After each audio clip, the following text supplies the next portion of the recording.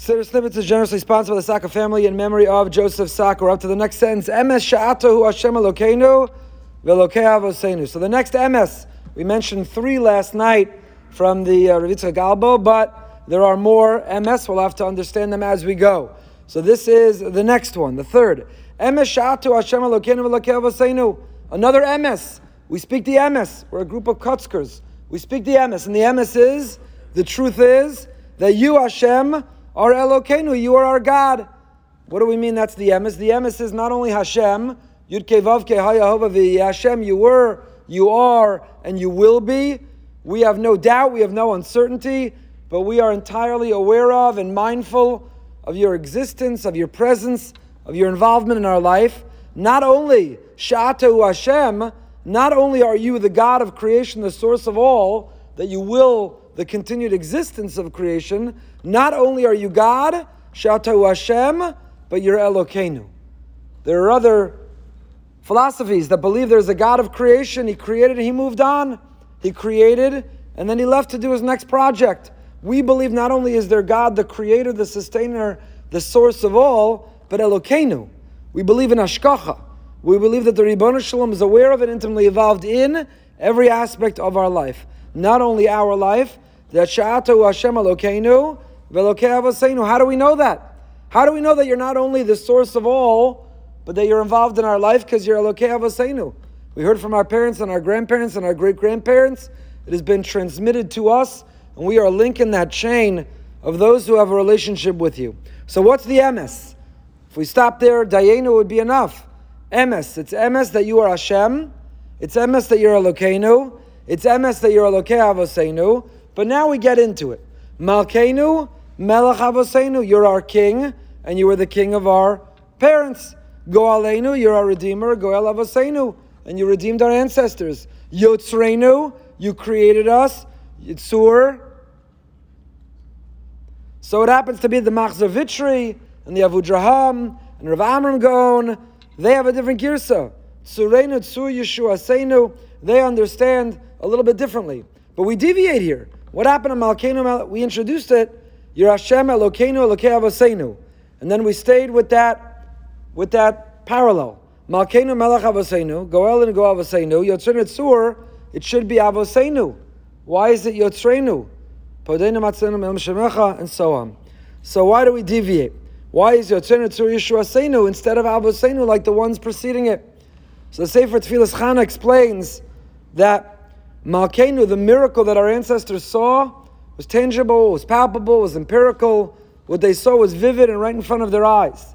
We live with Hashem, a kel mistater. We live with a certain sense, HaKadosh Baruch Hu's nistar. He's hidden. We have to be megala, we have to reveal him, we have to search him, we have to find him.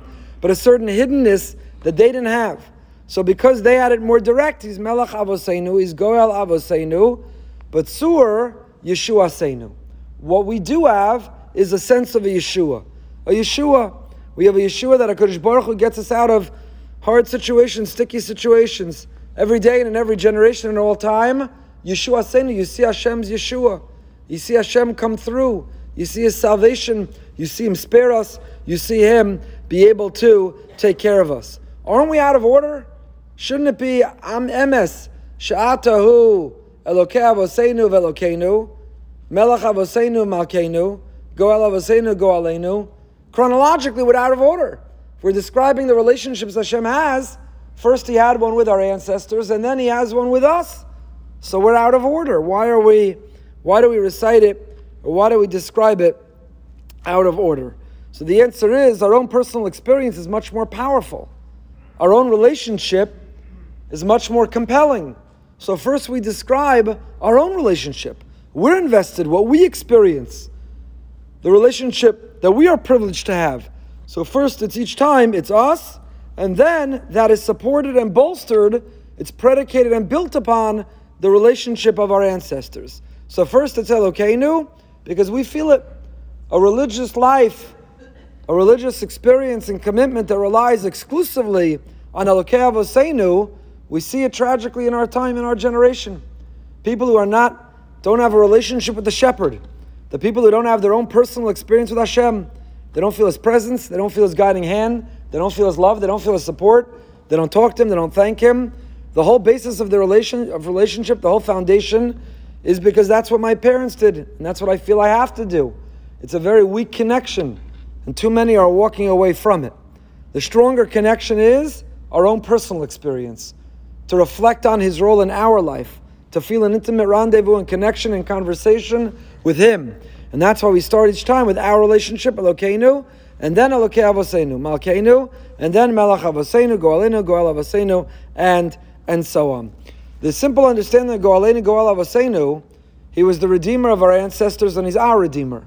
When was he Goel Avoseinu? When did he redeem our ancestors? Mitzrayim. We were stuck in servitude 210 years. HaKadosh Baruch Hu took us out. We're about to spend a very expensive week marking and celebrating that. He took us out. Goalenu, when is he our redeemer? So the simple understanding is each and every one of us answer that on our own. He redeems us each day. Each day we feel we're stuck, we're imprisoned. Each day we feel we have a challenge.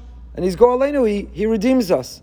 But we'll share tomorrow night the Rokeach has an alternative interpretation which sees a connection, Goalenu, Goel Avoseinu, all of us celebrating the same Geula, which will also give you a beautiful insight for the Haggadah to say at your Seder table tomorrow night. Siddur snippets and Haggadah come together, and it's a beautiful thing.